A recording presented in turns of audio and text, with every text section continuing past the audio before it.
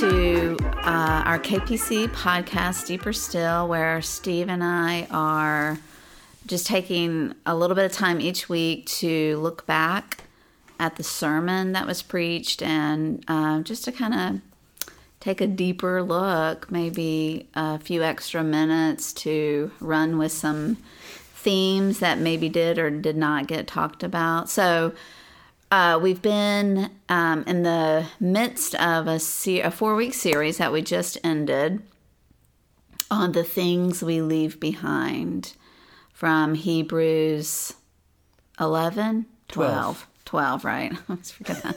12, 1 and 2. Week 1 was shame. Week 2 was offense. Week 3 was unforgiveness.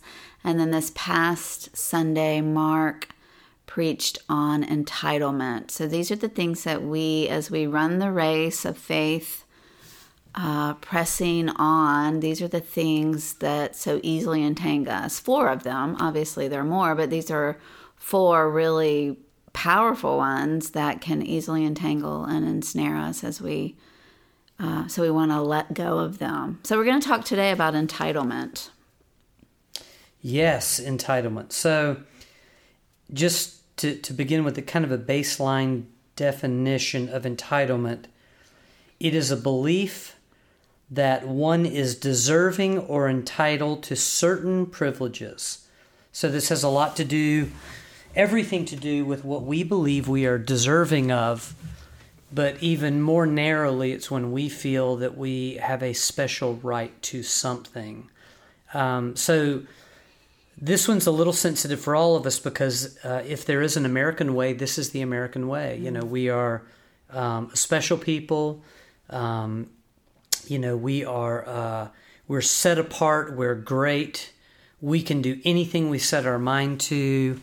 But even when it comes to the church, Mark dove into that whole painful area of how we believe that because we're in the church, we've been a part of the family of God for perhaps longer than someone else, or we contribute more significantly, that we believe the blessing is greater for us, that we are truly deserving and are often indignant and aghast when we experience the opposite of that. Mm-hmm. So, entitlement.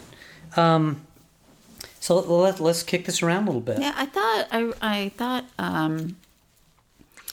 the parable that he gave several biblical examples of entitlement, but the one that really kind of resonated with me the most was the parable of the workers, who show up and they're paid all the same amount. So the workers who got there at 8 a.m. and worked all day through the hot sun, and then the ones who showed up 5 minutes before, or 10 minutes. That would be me. And got paid the same. And then they were indignant, right? Because the ones who had worked all day. Yeah, it's really funny because, it depending on who you are in the parable, you're either just devastatingly angry over getting the same amount of pay as someone who showed up for the last hour. But if you're that guy who showed up in the last hour, you are just so grateful. You can't believe your good fortune. And what's hard about that parable is that it is a kingdom of God parable. There's no question about it. God in the parable is that landowner or that foreman who is making the contracts. He's paying everybody. And it's just unmerited mercy of God. Right. God is merciful. He gives without favor on one hand, but it's also like everyone is his favorite. This is just the heart of God. It's generous. It's lavish. He keeps his word. And, everyone receives the same thing. And it's more than, they would normally get anywhere anyway. But it's just, here is the mercy of God. Mm-hmm. The guy who says yes to Jesus 5 minutes before he dies enters into the kingdom of God, just like the person who said yes when they were 10 years old and were baptized and spent a lifetime in the church. Right. The human side of that is so hard, though. Right. we do believe we are so merit-based, so performance-driven as people. We like Mark pointed out, we get real hung up on fairness, and kind of like Sally from the Charlie Brown Christmas. She's writing that letter to Santa Claus. All I want is what's coming to me. All I want is my fair share. We want that. I think one thing that really strikes me about that parable is that, again, like several of the other topics that we've talked about, like offense especially, it really rubs against our ego.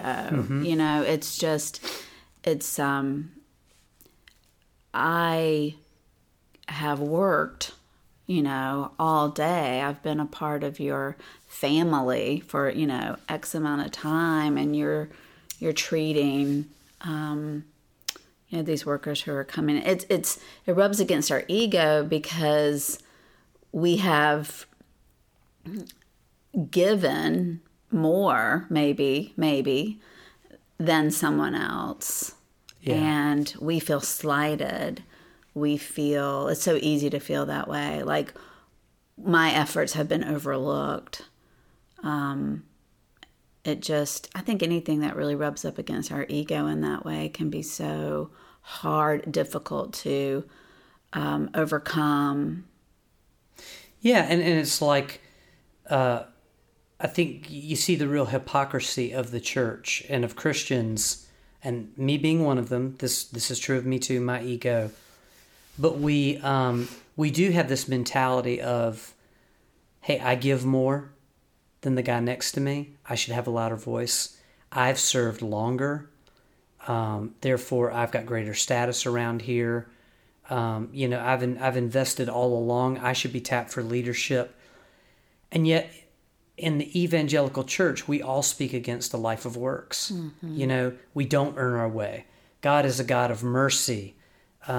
It's not by works that we're saved, it's by grace. So we'll say that out of one side of our mouth, and then out of the other side of our mouth, we feel like we do have a greater stake. Mm-hmm. We have earned our way. It should count that mm-hmm. we've done more than somebody else. Mm-hmm. And so comparison and works, really just come flying into it. And that is entitlement, mm-hmm. And I love what Mark pointed out, which is kind of painful, and everybody could probably hear it coming in the sermon, which is, if we got what we deserved from God, it would be doom, gloom, destruction. I mean, the wages of sin is death. We were deserving of nothing. And yet it was God's salvation. It was God saying, like the workers in the field, hey, sign on, join in. Abundance, life, right. Rescue. And it's so interesting to think that as the workers, they could be offended, as if they had a right to tell the owner what he could and mm-hmm. couldn't do, with his money, which is basically what they were saying. You don't have any right to pay them what you paid us. That's good. But it didn't belong to them in the first place. Mm-hmm. Well, the reason, part of the reason I called it a kingdom parable in the beginning is because it's showing us how the kingdom works, which is not how America works. Mm-hmm. And I think it's very hard for us as Americans to grasp some of the themes that come out of that parable. But out of this whole stream of entitlement, which is spiritually, we serve a king. A king is a monarch. He calls the shots. All life, whether like an earthly king, he sets taxation, he sets laws, he orders servants around, he puts the army over here, everything is set by the king.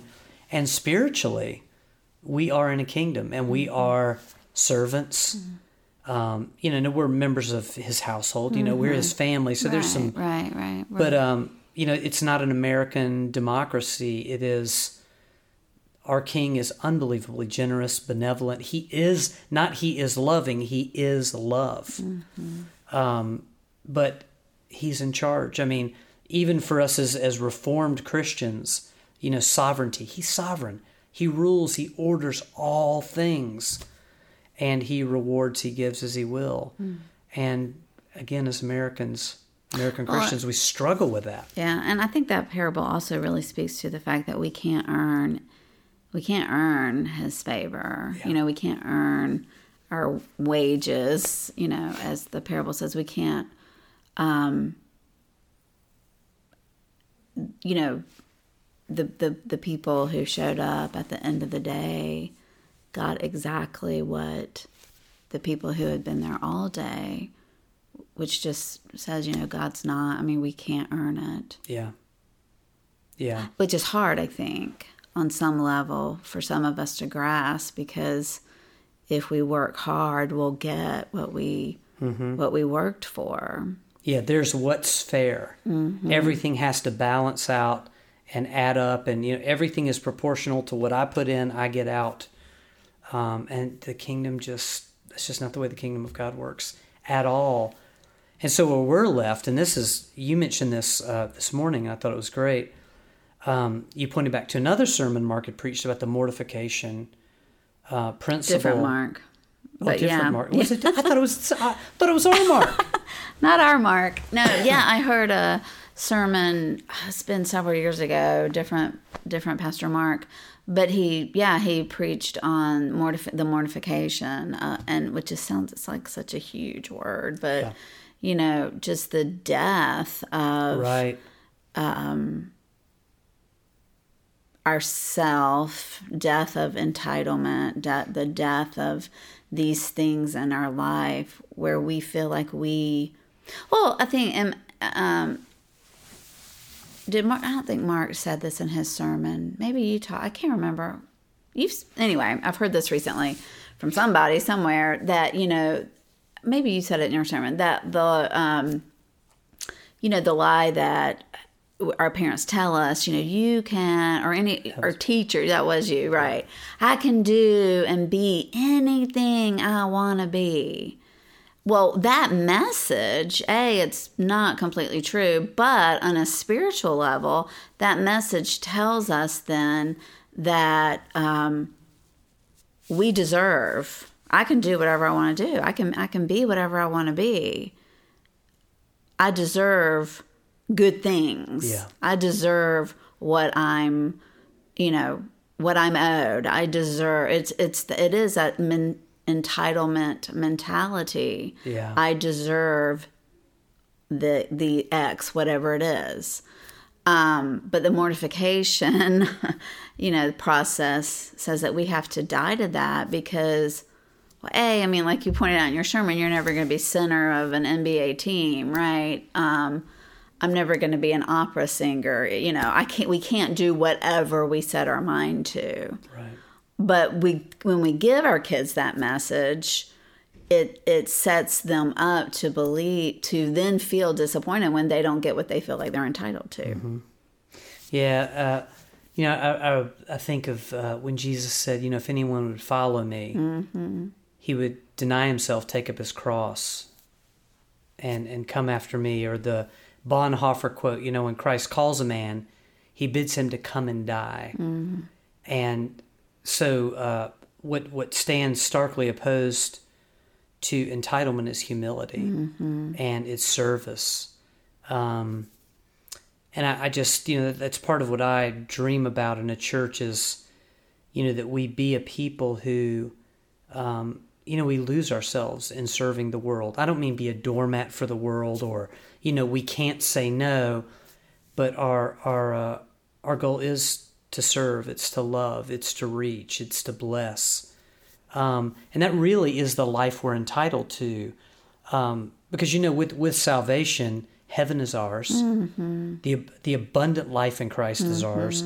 We're becoming new every day. Christ has begun a work that he has promised to complete in his word. We are becoming every day. Right. Yeah, I like that, being Mark. made beautiful. That's what we're entitled to versus hey, God, I paid my tithe. I should never struggle again financially. Lord, I served over here in a soup kitchen, therefore, I ought to advance in my job. It's just, it really is this Santa Claus, this slot machine God, gumball God. Right. But I really liked that Mark pointed out that there's good entitlement. There's proper or right entitlement. We are entitled to all of those things because we are in Christ. We are his beloved, and so we are entitled to all of those things. Yeah. Yeah, we're entitled to an open door every time we pray. Mm-hmm. There's so many beautiful things. And I just, if you're like me and you're listening to this, one very tempting response to have is to first of all see yourself on the wrong side of entitlement, which we all do. Everyone does. Right. And to realize we all fall short of the glory of God in certain areas, and this is one of them.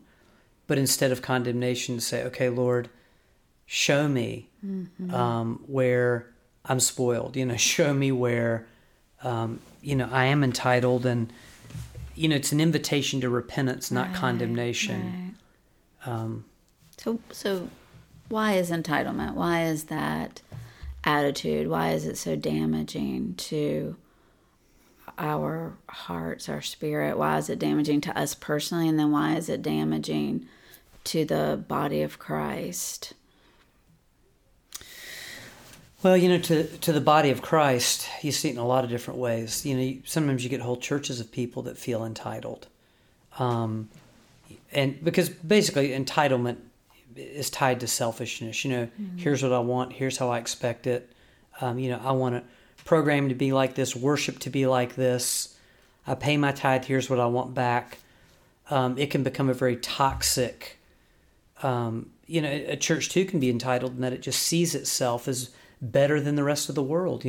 We're the good ones, and there are all those rotten sinners out there. We're entitled to the favor, the love of God. We're going to hold on very tightly to God. So it can become a corporate identity. Sometimes a church they become the biggest church in town, and it's not just, hey, we're the biggest numerically, but we're the best. We're the elite. And of course, it's just damaging in a church whenever it runs rampant in individuals, of course. Folks who throw their weight around, or they become the power brokers, or... I think it's really damaging to us personally too, because if it goes unchecked, it does, I think, will turn into like just this ugly pride, this, haughtiness, this, I deserve this and I'm going to get it kind of attitude. But before maybe you even get there, where it just kind of goes unchecked, it just rages this war inside of us where we're constantly battling feelings of entitlement. And so I think it's just really it can be so damaging to our spirit in that way. Mm-hmm. Whereas, like you just said a minute ago, when the opposite or the flip side of entitlement then would be humility, and humility brings peace. Yeah. So I guess that's what I'm trying to say, and not doing a very good job, is that entitlement brings just a war within us. Right. Humility, on the other side, just brings such peace. Yeah, and humility too is, as the word says, humility prefers other people. Mm-hmm. It really is about preferring others above yourself, and that's what I think is very frightening about entitlement. Is that it seems like kind of, it's not that big a deal. It's not one of those horrible words that you hear and you shriek back in terror over the word entitlement. But to become truly entitled, you've really run a long way away from the heart of God to get to the point. I'll give you an example. I had someone say to me in a church one time, pointed their finger at me and said, "Don't forget who pays the bills around here. You need to do what we want you to do." And just to be able to utter a statement like that, a person has journeyed so far down this road of self-delusion and self-importance. And yeah, like you say, the flip side of that is, just preferring other people, like for the younger element of a congregation to think, how can we worship in a way that honors the older generation? For an older generation to say, in some respects we've had our turn and we want to pass the baton. We want to see some of these younger ones come into leadership. Or the older element saying, of course we want to serve in the nursery. Instead of, hey, we've had our turn, we've done it, but yeah, these are our kids too. But for everyone to kind of hold that, it's infectious, then it becomes, hey, these people outside of our doors, they're not rotten, sinful rabble. They're lost. They're afraid. They're lonely. And, we've got Jesus. I mean, we can meet them and love them and bless them. And they're not scary and rotten. They're the ones Jesus died for. So it's a great sermon on Sunday. Yeah. That's any other thoughts on any of this? Well, I guess I'm always thinking like, practically, how do you, Maddie's at the window. Our daughter's looking at us at the window. Hey, Maddie. I guess I'm just thinking practically, how do we do this? Like, just to wrap up this 4-week series on letting go of shame, leaving behind offense, unforgiveness, and entitlement. It sounds so much easier, right? than maybe just a practical. And I really do, though. I mean, just to say this real quick, I do think a lot of it goes back to what we were just talking about a few minutes ago, which is just that mortification, just dying to ourselves, which sounds so painful. And in a lot of ways it is painful, but also I think it can be a lot less painful if we just allow that process, just surrender to it, Yeah, I think a lot of it is examining, for me, there are two things. One is Hebrews 12. You referenced that at the beginning. Okay, so how do we do this? How do we step out of entitlement? Well, part of it is Hebrews 12 too. We fix our eyes on Jesus. He is the example. He didn't come to be served, he came to serve. For the joy set before him, he suffered the agony of resurrection, crucifixion, false accusation, everything that went along with the cross, for other people, to see a world saved. And so he's just such a beautiful example. But I think for me, very practically, one thing I do with that is I start looking at my rights and I insert other people. Like, here would be an easy one for me. I've had a long, hard day in the office. I'm worn out. Maybe like tomorrow, I have six appointments tomorrow. I'll be tired when I come home. So instead of, oh my gosh, I'm worn out, I've had it. I deserve to take a bath in Jane's jet tub and, put my feet up and watch what I want to watch. I don't want to be bothered, touched. I don't want to hear children calling my name today. But to take that right and put it down and just to think of the rights of others. My kids have a right for their father to be present. I'm going to sit down and talk with my wife. It's kind of like George Costanza from Seinfeld. Whatever your instinct is, go the other way. Don't think about what you get. What is your reward at the end of the day? Love the people around you. Love, give to them, serve them. And I just think it's a very, very practical stepping away from whatever I want for me. Yeah. And that's not, that sounds glorious and it sounds holy. Not as easy as it sounds because you add in fatigue and everything else. Right. But just being conscious of that and saying, I'm going to seize this moment to prefer this person. I'm going to pull over and help him change a tire. I'm going to get on the floor and play Legos with Noah, even though I'm now 50 years old. Or 51. Those types of things I think are practical. How about you? Anything come to mind? I think, just what I said, surrender. So I wasn't going to share this, but I think I will. I think I'll share this dream that I had a couple of nights ago, which I feel like really ties into this sermon series. And so I was driving. I've already shared it with you, but I was driving in a car and I was following some friends. And I had a couple, I think it was Lucy and Lydia were with me in the car, and we were driving, and it was nighttime.